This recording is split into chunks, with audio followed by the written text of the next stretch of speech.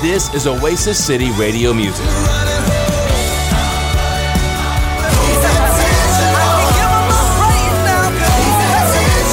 This is Oasis City Radio Music.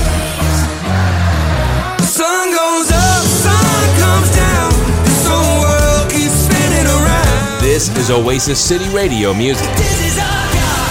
This is who He is.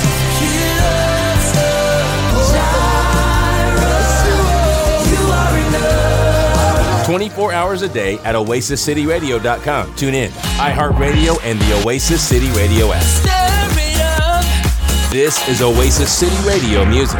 Oasis City Radio.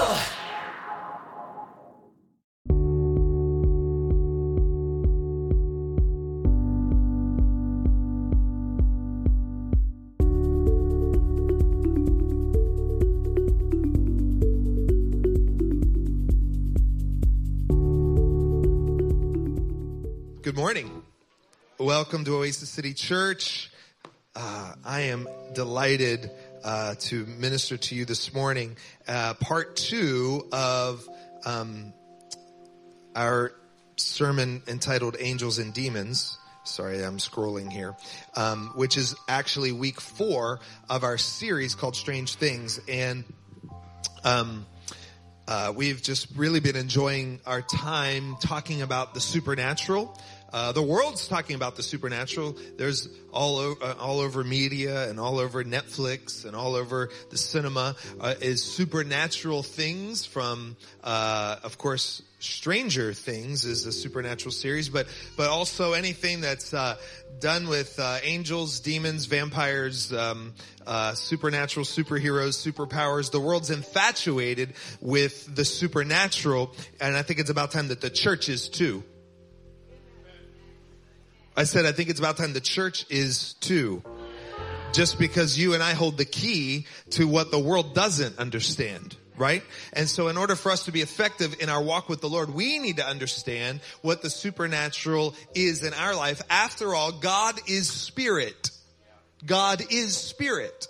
And those who worship Him must worship in spirit and in truth. So in order for you and I to get in touch with who God really is, we do that in the Spirit. We do it in spiritual things. Now here's the thing about the Spirit. The Spirit is what we call unseen.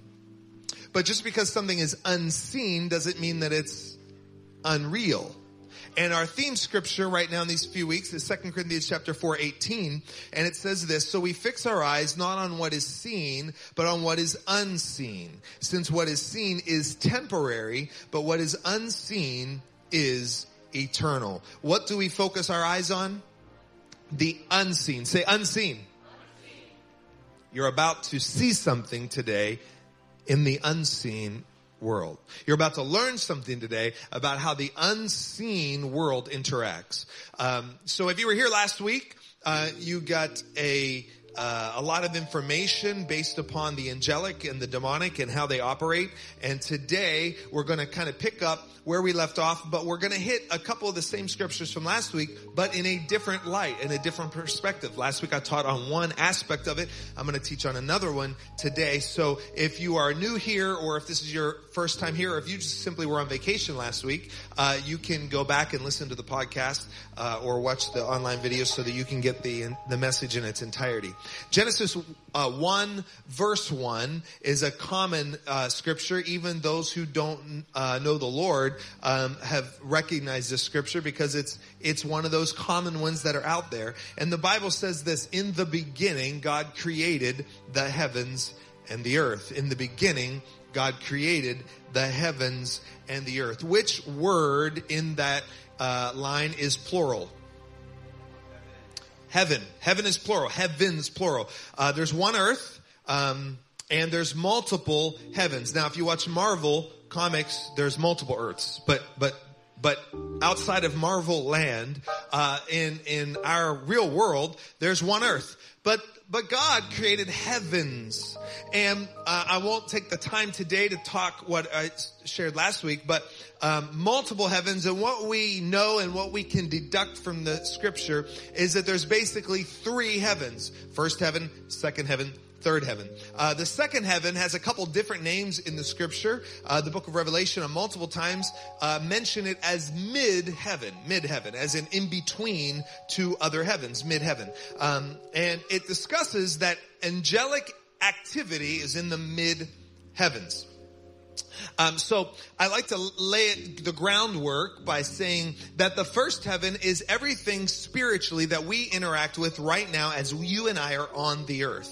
It's this, not just in the sense that we have a natural sky that's a heaven, kind of from the sky down basically, but it's more or less in the spirit, everything that we interact with spiritually on this earth right now. Any demonic force, any angelic activity, that's kind of a first heaven. In other words, a terrestrial, this realm right here.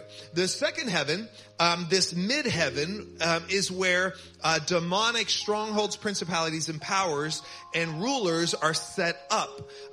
And we learned about that last week in the book of Daniel, about the spiritual warfare that took place in this second heaven realm, where Daniel is on earth. He's praying. God answers the prayer, sends an angel who gets caught up for 21 days fighting a demon prince over Persia, and he's resisted, and he can't get to Daniel in time until Michael is sent from heaven. God's like, hey, he needs some help, and he deals with this prince, which is a demonic prince, over this region, over an entire region of the earth, and then that other angel's released to go to Daniel to give the answer.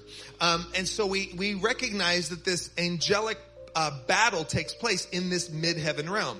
Now, the third heaven is where Paul's talking about, and he says that he's visited the third heaven, or that he knows a man who has visited.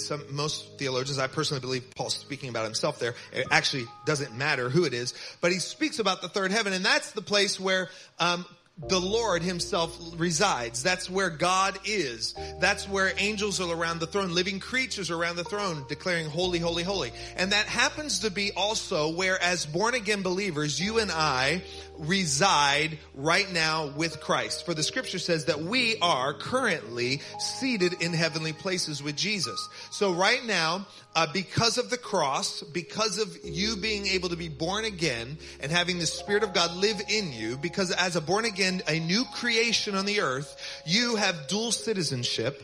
You're co-seated. You are here right now on the earth, right here. You're sitting right now at 975 East Wind Drive, where your GPS took you today, and you're sitting on nice, comfy chairs. You're also seated in heavenly places. You're not seated in the second heaven. You're actually seated in the third heaven. You're seated with Christ in heavenly places. And so you have access to the things of God. And that's why Jesus taught us to pray this prayer on earth as it is in heaven. Because since the time of Christ and because of the finished works of the cross, we can now pray heaven, this third heaven, on earth, which means that you don't have to spend your time battling the second heaven realm and what's there, that unseen world. You can rely on God to do that. But when you pray on earth as it is in heaven, this third heaven is actually coming down to earth, ruling and reigning, and God is dealing with the second level that you and I don't need to be too concerned about. And I'll teach you a little bit more on that, because I do feel like Christians have mistakenly misinterpreted scripture, where yes, you and I, yes, we absolutely have authority over powers and principalities. It's in the scripture. We have authority over them, but it doesn't necessarily say that you and I should pick the fight. If Satan himself came to attack you, to tempt you, because of the armor of God, because of the blood of Jesus, because you're a born again Christian, you can actually defend yourself and resist the devil. After all, if you resist the devil, he will flee from you, even if it's Satan himself. And so we know this. Even powers and principalities, if they are attacking you, you have a shield of faith that quenches every fiery dart of the enemy. You spiritually have a sword of the Spirit, which is the Word of God. You need to know the Word on how to act. But it doesn't just give you a license to attack a spiritual realm that you don't know exists anyway, and you don't know where they are. And so I believe, my personal belief in the way that I will instruct you is, here's how we deal with principalities and powers and rulers. We extend the kingdom of God on the earth.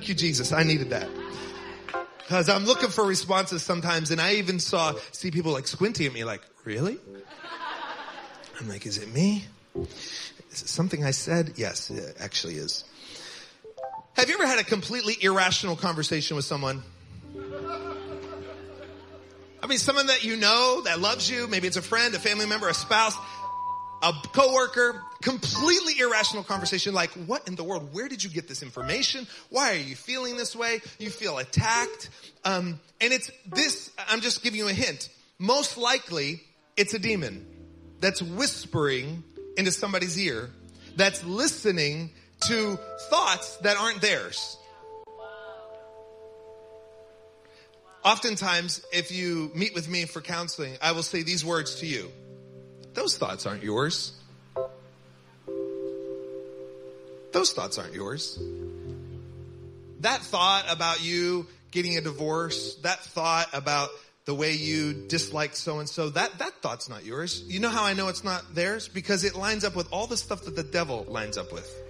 The accuser of the brethren, the liar, he's the father of lies. He's the one who's out to steal, kill, and destroy. He's the one who brings strife and division. And I look at somebody and it's like, those thoughts aren't yours. They don't belong in your mind, in other words. And that's where we have this great spiritual warfare. Hold every thought captive to the lordship of Jesus. Look at your neighbor and say, those thoughts aren't yours. They don't belong to you.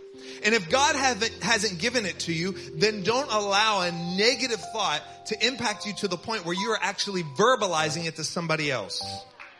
Because that causes irrational thoughts, irrational conversations that don't make any sense, and all it does is empower the enemy. Let me give you another example. The Apostle Paul says this, don't give the devil a foothold. Remember that? In other translations, don't get the devil an opportunity. Now it's interesting where he says that scripture. He says it right after this statement. Be angry and don't sin. Don't sin in your anger. Meaning it's okay to be angry about something, but as soon as you cross the line into sin, then this is what happens. You give the enemy a foothold. That means there's a possibility as a Christian to give the devil an opportunity in their life, to give a demonic entity an opportunity. Oftentimes it comes from anger. I'll just give you that little piece of free advice. Oftentimes you will find you have actually given the enemy an opportunity in your life when you're angry with somebody and you don't handle it the right way. When you get into an argument, when you get into a disagreement, and anger boils up in there, and if it's not processed properly, you have now given an opportunity. He says, he warns you, don't give the devil an opportunity. You've given the enemy an opportunity to attach itself to you, to whisper in your ear, and then you and I become a mouthpiece, a parrot to a demon. And we repeat what it says. Aren't you glad you came to church? Just trying to help you. The book of Ezekiel in chapter 28 is a fascinating chapter. I read it last week, portion of it. And in there, it talks about the God is talking to the prophet about Lucifer. It describes Lucifer. Now, what we know about Lucifer is now called Satan. We don't necessarily, he's not termed as an archangel. The only identified archangel in the scripture is Michael, but we do know that there are multiple archangels. We know that. And it's widely believed among theologians that at least the three named ones are Gabriel, the messenger, Michael, who we know, the warring angel, and Lucifer himself, the beautiful one, and the worshiper. And so even if he didn't have that title, he had high level of as a prince in heaven.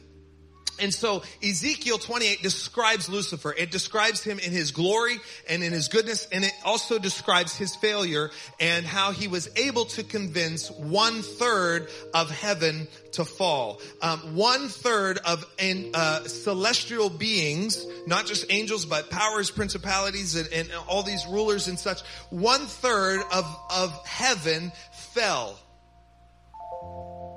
And I believe that it didn't happen overnight, in the sense that Lucifer didn't just do this in one moment. They all fell overnight. God's did it in a moment. But I believe in my mind, this took some time for Lucifer to convince other demons to not follow God. And Ezekiel 28 describes Lucifer as a tail bearer. Say tail bearer. That word tail bearer also means slanderer. It means somebody telling a tale, gossiper. And what if you can imagine this, the pride, we know from a few passages in scripture that Lucifer dealt with pride, and pride was his big fall. But he had to be prideful himself first. And in his pride, he began to tell tales to other angelic beings, celestial beings, to get them to not serve the Lord. It would be like a tale like this, in my mind, like this. You know what? God, do you really think he even knows your name? Look how many angels there are? Do you think he really cares about you? I mean, you're on just this low rank. I know that I'm a prince, but you know what? I care about you. I see you. God, he's just so wrapped up in himself. He's making everything. He's so consumed with other things. He doesn't really have time for you. But I tell you what, I've got time for you. I'll care for you. I'll make sure that you have a palace to live in. In the scripture, it says that there are multiple sanctuaries in heaven, in this third heaven. There's multiple sanctuaries. And what we believe is that Lucifer had like authority in this sanctuary. Could you imagine him splitting the church with his own tails? In his sanctuary, he told things his way. And over time, he was able to convince 1/3 to turn against God. And here's how it's described. Isaiah chapter 14. How you have fallen from heaven, O star of the morning, son of the dawn. You have been cut down to the earth. Where is he cut down to? The earth. You who have weakened the nations, but you said in your heart, I will ascend to heaven. I will raise my throne above the stars of God, and I will sit on the mount of assembly. In the recesses of the north, I will ascend above the heights of the clouds. I will make myself like the Most High. Satan, Lucifer at the time, says 5 things. And they're all I statements. I will do this. I will ascend to heaven. I will raise my throne above God. I will sit on the mounts of the assembly. I will ascend above the heights of the clouds. I will make myself like the Most High.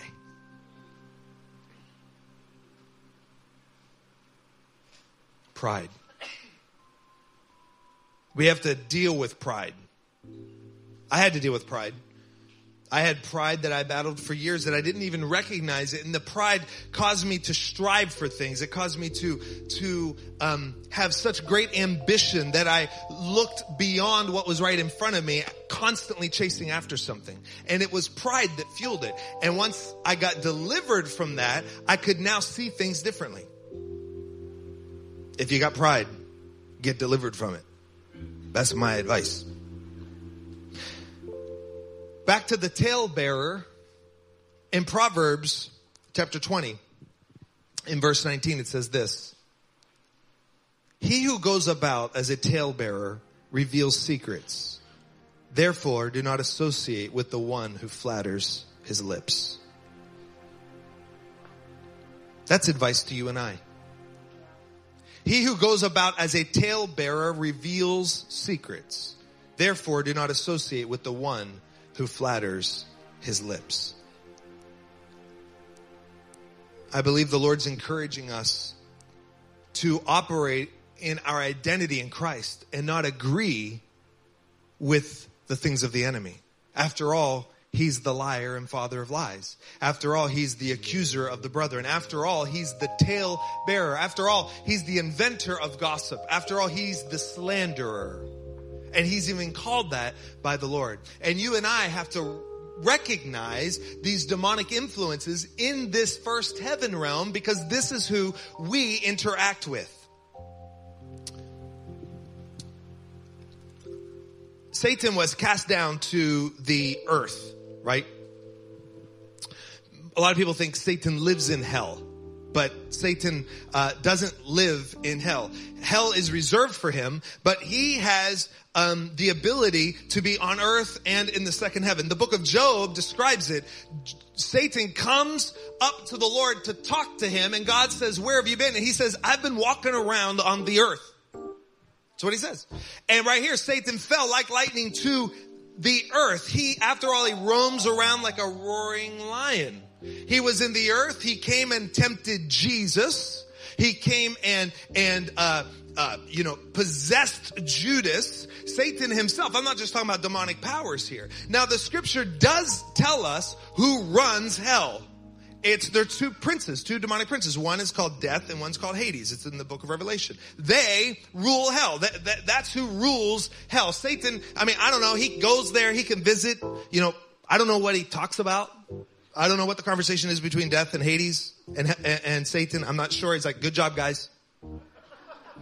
I don't know what goes on. All I do know is that Jesus took the keys, defeated all the powers and Satan himself.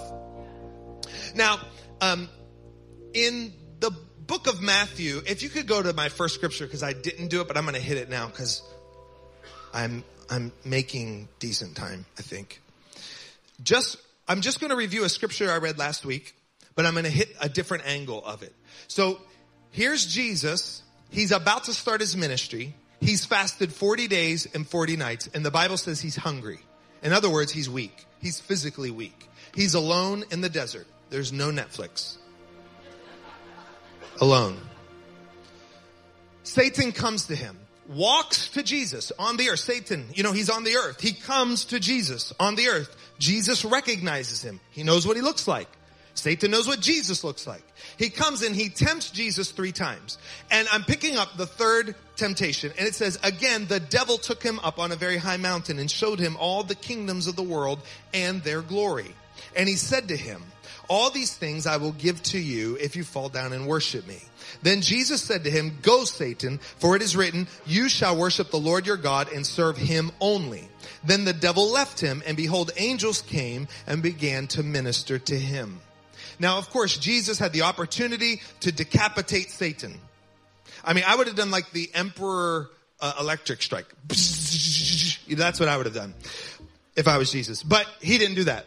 Because Jesus is showing the principle that if we resist the devil, he'll flee from us. And that's what Jesus says. He says, rebuke you, Satan, and Satan had to flee. Last week, I picked up on the fact that angels came to minister to Jesus. If Jesus needed angels, you and I need angels. But this week, I want to say, take a look at what Satan promised Jesus after all. In verse 8, the devil took him to a very high mountain and showed him all the kingdoms of the world and their glory, and said to him, all these things I will give you if you fall down and worship me. In other words, Satan is offering the first heaven to Jesus.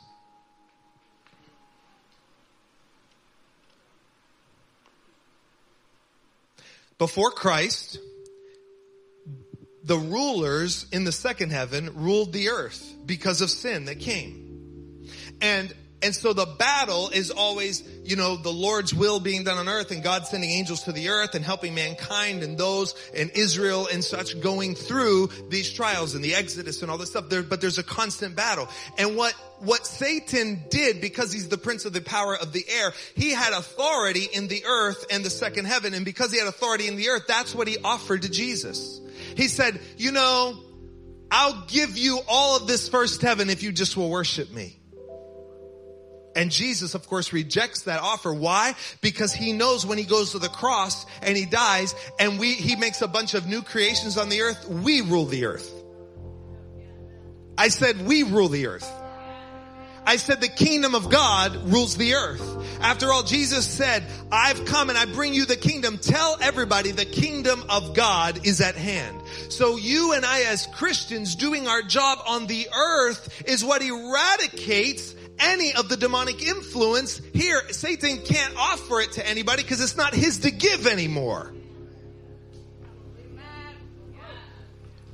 I really wonder if I have a bald spot. Is that a bald spot? No. I think I might have more fun preaching to those lights than, I said, if you and I get it straight in our minds, we rule the earth, not the devil who thinks he rules the earth. Thank you, Jesus. They're getting it. Okay, I think some of you are still stuck on Death and Hades, maybe. Patty Keene, one of our elders in the church. How many of you love Patty? We all do. If you don't know her, as soon as you know her, you'll love her. Patty sent me a great email this week. Many people sent me emails this week because I encouraged you to, and about the subject matter of angels and demons. And I love what she said so much that I said, I'm going to share that and I'm going to tell them give you credit for it. She says this to me: my experience with demons causes me to think of them as fleas. They like to bite. They're not easily seen, but super annoying. They multiply quickly when ignored, but there is effective treatment. There is effective treatment. So if you see all these, anybody have dogs, fleas, or cats even, and pets of some sort, furry things in your house, not your kids, I'm talking about. Fleas are nasty. Here's the deal about fleas. Even if you are innocent, if your dog is innocent, if they have no fleas and they go hang out with one of their friends who has fleas, those fleas jump on your innocent dog unless the dog has been pre-treated. And you and I have this equipment called the armor of God that actually pre-treats us so demonic activity can't jump on us.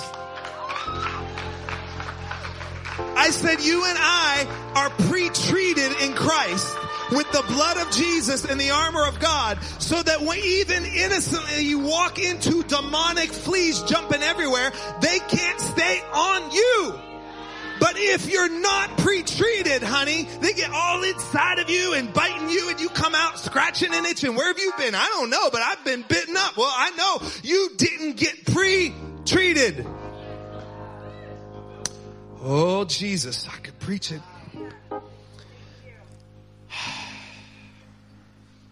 Another person emailed me. A few people did, but one person in particular also said, last week when I began preaching on angels, they immediately saw 4 angels here enjoying the sermon.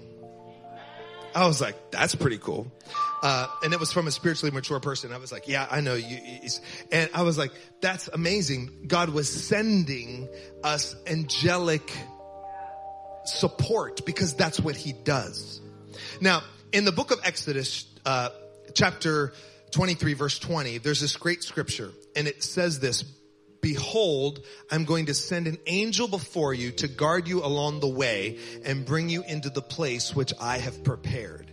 And this is the one-line scripture I believe describes the activity of angels more clearly than just other one sentences in the scripture. It basically tells us that angels guard us, they guide us, and they send us to, they lead us to the place that God already has prepared for us. As a matter of fact, I think it's on the screen. Could you just read the statement? Ready? Angels guard you and guide you to the place that God has prepared for you. Would Chooks and Bethany come forward? Angels will guard you and guide you to the place God has prepared for you. They'll minister to you. They will talk to you. They will pray for you. They will encourage you. And all throughout the scripture, angels do these interactions with human beings. If we are aware of them, we can recognize that God is sending help along the way. This amazing couple, Chooks and Bethany, come on forward up here. I'm going to have them remind us of a story that has majorly impacted them. Yeah, so a lot of people already know what Jesus brought us through last year. In 2012, my husband was diagnosed with stage 4 lung cancer. And last year, at this time, he was given 2 weeks to live. Spoiler, he didn't die. Ho, ho! So it was during this time that we had just been sent home from his care team in Atlanta, the last team of 3 that told us that there wasn't anything else they could do. So we went home to hospice care, and it was a few days into care, and it was a Thursday night, like 10:30, dark, raining. My family actually had come from Michigan to say farewell, actually, to say their goodbyes to my husband. And we were kind of wrapping things up for the evening, and they were about to go back to where they were staying, and there was a knock on the door at 10:30 at night on a Thursday in the rain. Like, that doesn't happen. So, I slowly went to the door because I was a little leery. And I opened up the door, and there's this young, seemed like a teenager. It turns out he's a college student. He had a tag name. His name was Samuel. And Samuel, and I'm sure they've knocked on your door as well, but they were as a college student, selling, educational books. And in the past, I had talked with one of them, but I knew how it was going to go. So I was like, Samuel, I really appreciate that you're out there working, but I can't do this tonight. And he said, that's all right. Do you mind? I said, we're just kind of going through some things, and I don't have the time. And he said, that's okay. He said, would you mind if I prayed for you? And, it totally took me off guard because he's just a young kid. And I'm never going to say no to that. So, yeah. And so he asked, he said, can I know specifically what's going on? I said, well, my husband, he's actually upstairs in bed, and they've said that he only has a couple of weeks to live. Less at this point. And he said, okay, well, I'm going to pray for joy to return to your home, which was something that my father-in-law had been praying and prophesying, praying over, because he felt that Satan was actively trying to steal our joy in the midst of all of this. And so he said, I'm going to pray for joy to return, and I'm going to pray for healing. And so he put out his hands, and he held my hands and prayed over my entire home. And then as he left, he said, I'm going to be praying. I want you to know I'm going to be praying and fasting for your family. And then he left, and he ended up, what I heard later was that he prayed over my nieces and nephews that were waiting in the car for my older sister to come out. So prayed over them. And I was just blown away. I knew that wasn't normal. It wasn't just a person knocking on the door selling textbooks. But so I quickly got out my phone, and Marco Tara and the whole, obviously the pastors, everybody had rallied around us. And so Tara and I had constantly communicating, and I was like, girl, you are not going to believe what just happened. 10:30, pouring rain. He shows up, he's got rain marks up his jeans. And I said, this is what happened. And immediately she sends another Marco back. So it's Thursday night, which is when worship team comes and practices. And my husband often plays the congas. And so they were praying for him. And she said, Samuel was an angel. Kenny just prayed minutes ago that Jesus would send ministering angels to your home. And just minutes later, just knocks on our door. Yeah, it was amazing. And unfortunately, he was in bed and missed it all, but received a ton of it. Oh. And yeah.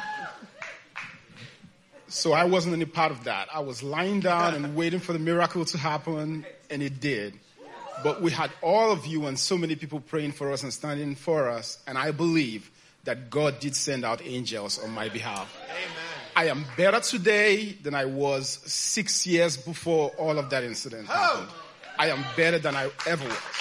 Come on, Jesus. Yes, Lord. Yes, Lord. At 10 o'clock at night, on a rainy night, a kid happens to be selling books on a Thursday night named Samuel. While the worship team is praying that God would send an angel, while Chooks is in bed on his deathbed. Tell me God doesn't know what's happening, and God doesn't send help along the way. And because they were willing to listen and hear. Angels do pray for us. We know that they do pray. When he said he fasted, I know he eats. I know angels eat. So apparently they fast too. I didn't know that. I learned something. I don't know how long they fast or how long, but either way. But isn't it amazing how God will, like the scripture says, angels will guard you and they will guide you to the place God has for you. Chooks' place wasn't in heaven yet. He wasn't supposed to die yet. So God will send an angel to help get him to the place where God has prepared for him. And I'm thankful that he's alive and well.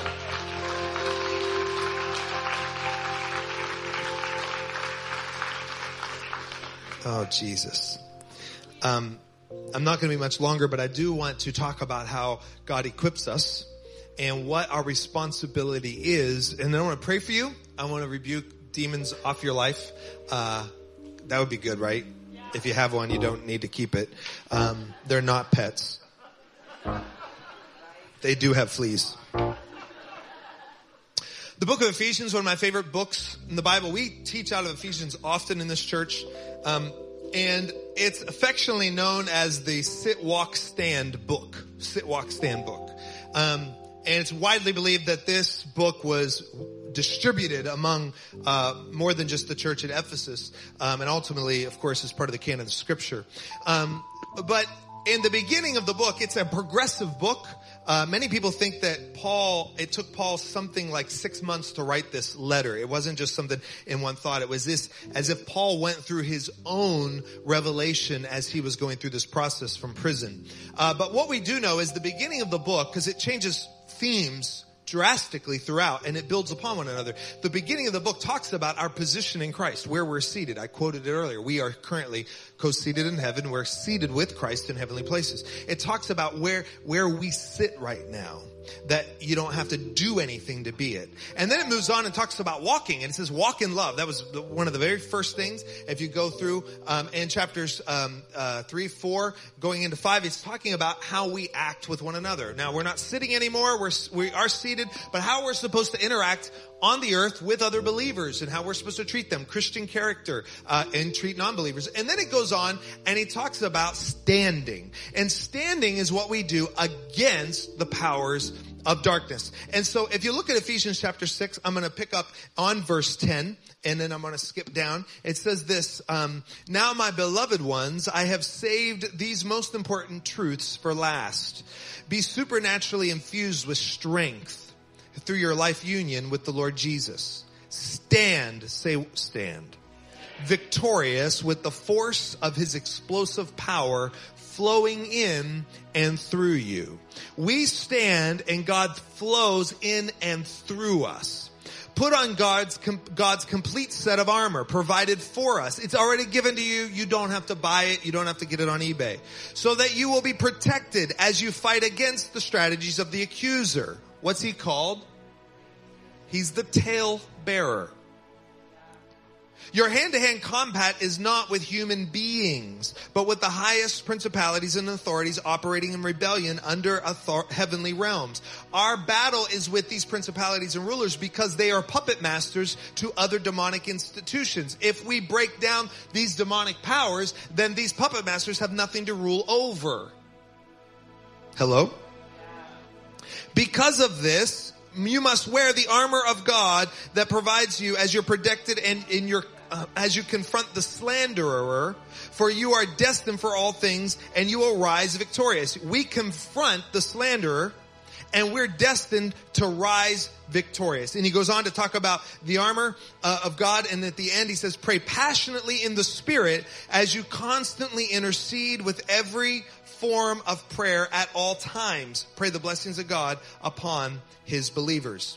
It's vital that we recognize our position in Christ, how we stand firm and we fight against the enemy. That's why I said we don't pick a fight. We stand as the enemy approaches. You and I are equipped to defeat any entity, including Satan himself, if he comes to try to deal with us in some manner. But just before I pray, I want to mention something about angels. Angels do a lot, but there's three items that are overwhelmingly a theme throughout the scripture that angels participate in. And one is they make declarations or they make proclamations. Throughout the Bible, angels are proclaiming truths. We here at this church, we pray, we teach on declarations and proclamations in prayer. Angels also worship and they praise. They do these three things often, and it should be something that we as new creatures in Christ, new creations in Christ, born again believers, we should be participating in as well. How many of you believe in the power of declaration? Well, let me tell you also, Satan believes in the power of declaration. There's incantations in witchcraft that are declarations, prayers that are repeated over and over and over. There is, and I don't want to dishonor any person, but there is a new store in Westerville that is a place for Wiccans and other spiritualists to go and buy things, place for fortune tellers and tarot cards and sorcerers to buy things, a place where there are certain scents and crystals and such that have been made, incantations have been made over them so that they have power to do different things. There's this spiritualist new age stuff is alive and well. Declarations are something the enemy knows full well about. Also, how about this? Here's a declaration. Let's compare it to Christian declarations. 5 times a day, every day. 5 times a day, every day. In every mosque all over the world. 5 times a day, every day, in every mosque. That's billions of times already that this declaration has been made. There is no God but Allah, and Muhammad is his prophet. Now my challenge is, how many Christians are 5 times a day, every day, declaring Jesus Christ is Lord? How many Christians are declaring every day, 5 times a day, that Jesus is the way, the truth, and the life? That no one comes to God except through him. How many Christians throughout the day are praying declarations? Because let me tell you, there are other religions praying declarations. There are new age things praying declarations. There's demonic influences penetrating and whispering declarations. How many Christians are actually doing their assignment? We're going to see revival in Central Ohio as an epicenter because we are making prophetic declarations over this region.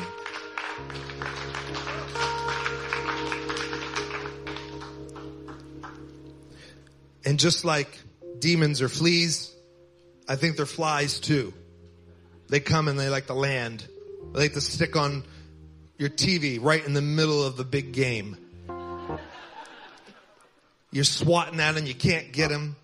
And so I just want to make a declaration over this church and over your family. And what would it look like if we say that this place is a no-fly zone? This place, your house, is a no-fly zone. What if there were no fleas, no flies, no critters, no demonic influences that were able to infiltrate your home, your property line? How does your life look different when you stand with the armor of God and no weapon formed against you will prosper? Would you stand, please? I'm going to end this by making a declaration over you. And before I do it, I did this last week as well. I'm going to do 2 parts on this one. Because I want to make a declaration about angels as well. But there's demonic activity in many of our lives right here. And you need to be aware of it. And you need to get rid of it. Now, before I pray a prayer, Jesus, and I haven't done this much in my life. I think last week was the first time I ever did it, actually. In a corporate setting. I've done it individually with people. Jesus tells a story. And he says that there was a guy that had a demon in his house. And they swept the house clean. They got rid of the demon. Demons are spirits without bodies. They like to inhabit. They like to fly and they like to land. This demon left and went to a waterless place. In other words, he was in the desert. He was dry. He couldn't find anywhere to land. So he decided that he needed to go back to where he was comfortable, in that man's house. However, he didn't think he was strong enough to get back in. So he went and he found 7 more demons, more powerful than himself, to go in. And Jesus said that man's latter days were worse than his former days. In other words, he now had to deal with 8 demons because the one came back and brought friends. The reason he was able to bring friends is because the man's house wasn't filled with anything else. That's the spiritual context for us. When your life is filled with the Spirit of God and you're a born-again Christian, your life is filled with Jesus, you're a new creation, that demon cannot come back and reside in your life. So I'm going to pray a prayer rebuking demons from you. But before I do it, if you don't know Jesus, I actually don't want you to pray the prayer. The reason is because I don't want next week in your life to look worse than this week. But I've got good news for you. If you want to get rid of demonic influence in your life and you don't know Jesus, if you give your life to him today and you pray a prayer with me today, right now, when I pray it, you can also be born again, be saved, be totally new, and also get rid of the demonic stuff that you've been dealing with. That's like a 2-for-1 special. That's better than anything. So if you're here right now and you don't know Jesus, you want to know him and you want to get free from all this demonic activity that's been in your life, would you raise your hand? Because I want to pray for you right now. So if you don't know Jesus, but you want to know Jesus, raise your hand and I want to pray for you right now. Thank you. I see your hand. Who else? Who else? You want to know Jesus? Just lift your hand up boldly, because God's going to change your life today. Yeah, I see a second hand. Thank you, Jesus. Anyone else? I'm just going to lead you in a prayer that's about 15 seconds long.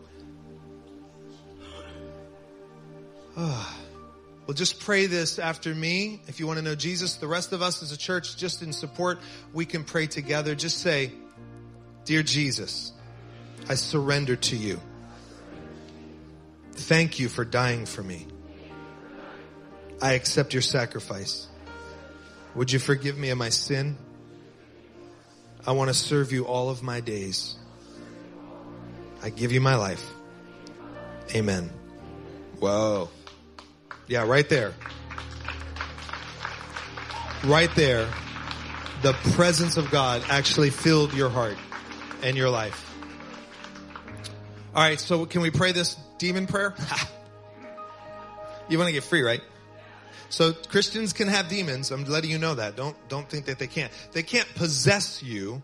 They don't have access to your spirit, but they can be in your soul. They can actually be in your soul, not just oppressing you on top of you. If you need to know more about that, we can talk to you about it. But don't believe that you can't have one. I had a demonic encounter that wasn't pretty either. And I was like, how'd that thing get there? But you don't have to keep them. You don't have to keep them. Once your soul gets healed, they don't have access. They have no place to land. Okay? So I'm going to pray this prayer. You're going to repeat after me, and we're just going to break demonic ties that you have. Now, if you know right now, because I know many of you weren't here last week, if you know right now you can identify demonic entities, certain types of demons that are attacking you, then you'll give a chance to just say them out loud. So if you know, like it's a suicide demon or an addiction demon, if you know, it's an anger thing, you know it's more than just an emotion, you know this is demonic, then you can just identify it while I'm praying. I'll give you the opportunity to do that. So I want you just to get in your prayer mode right now. Just do this, like shake it off here. Here we go. It's real easy. Pray this prayer. Dear Lord, I repent for giving place to demons in my life. Now, right now, if you can identify any demons, just identify them. Just identify them. Demons of strife, anger, pornography, addiction, alcoholism, drug addiction, sexual perversion, fornication, adultery, suicide, abortion. Just identify any of those. Eating disorders.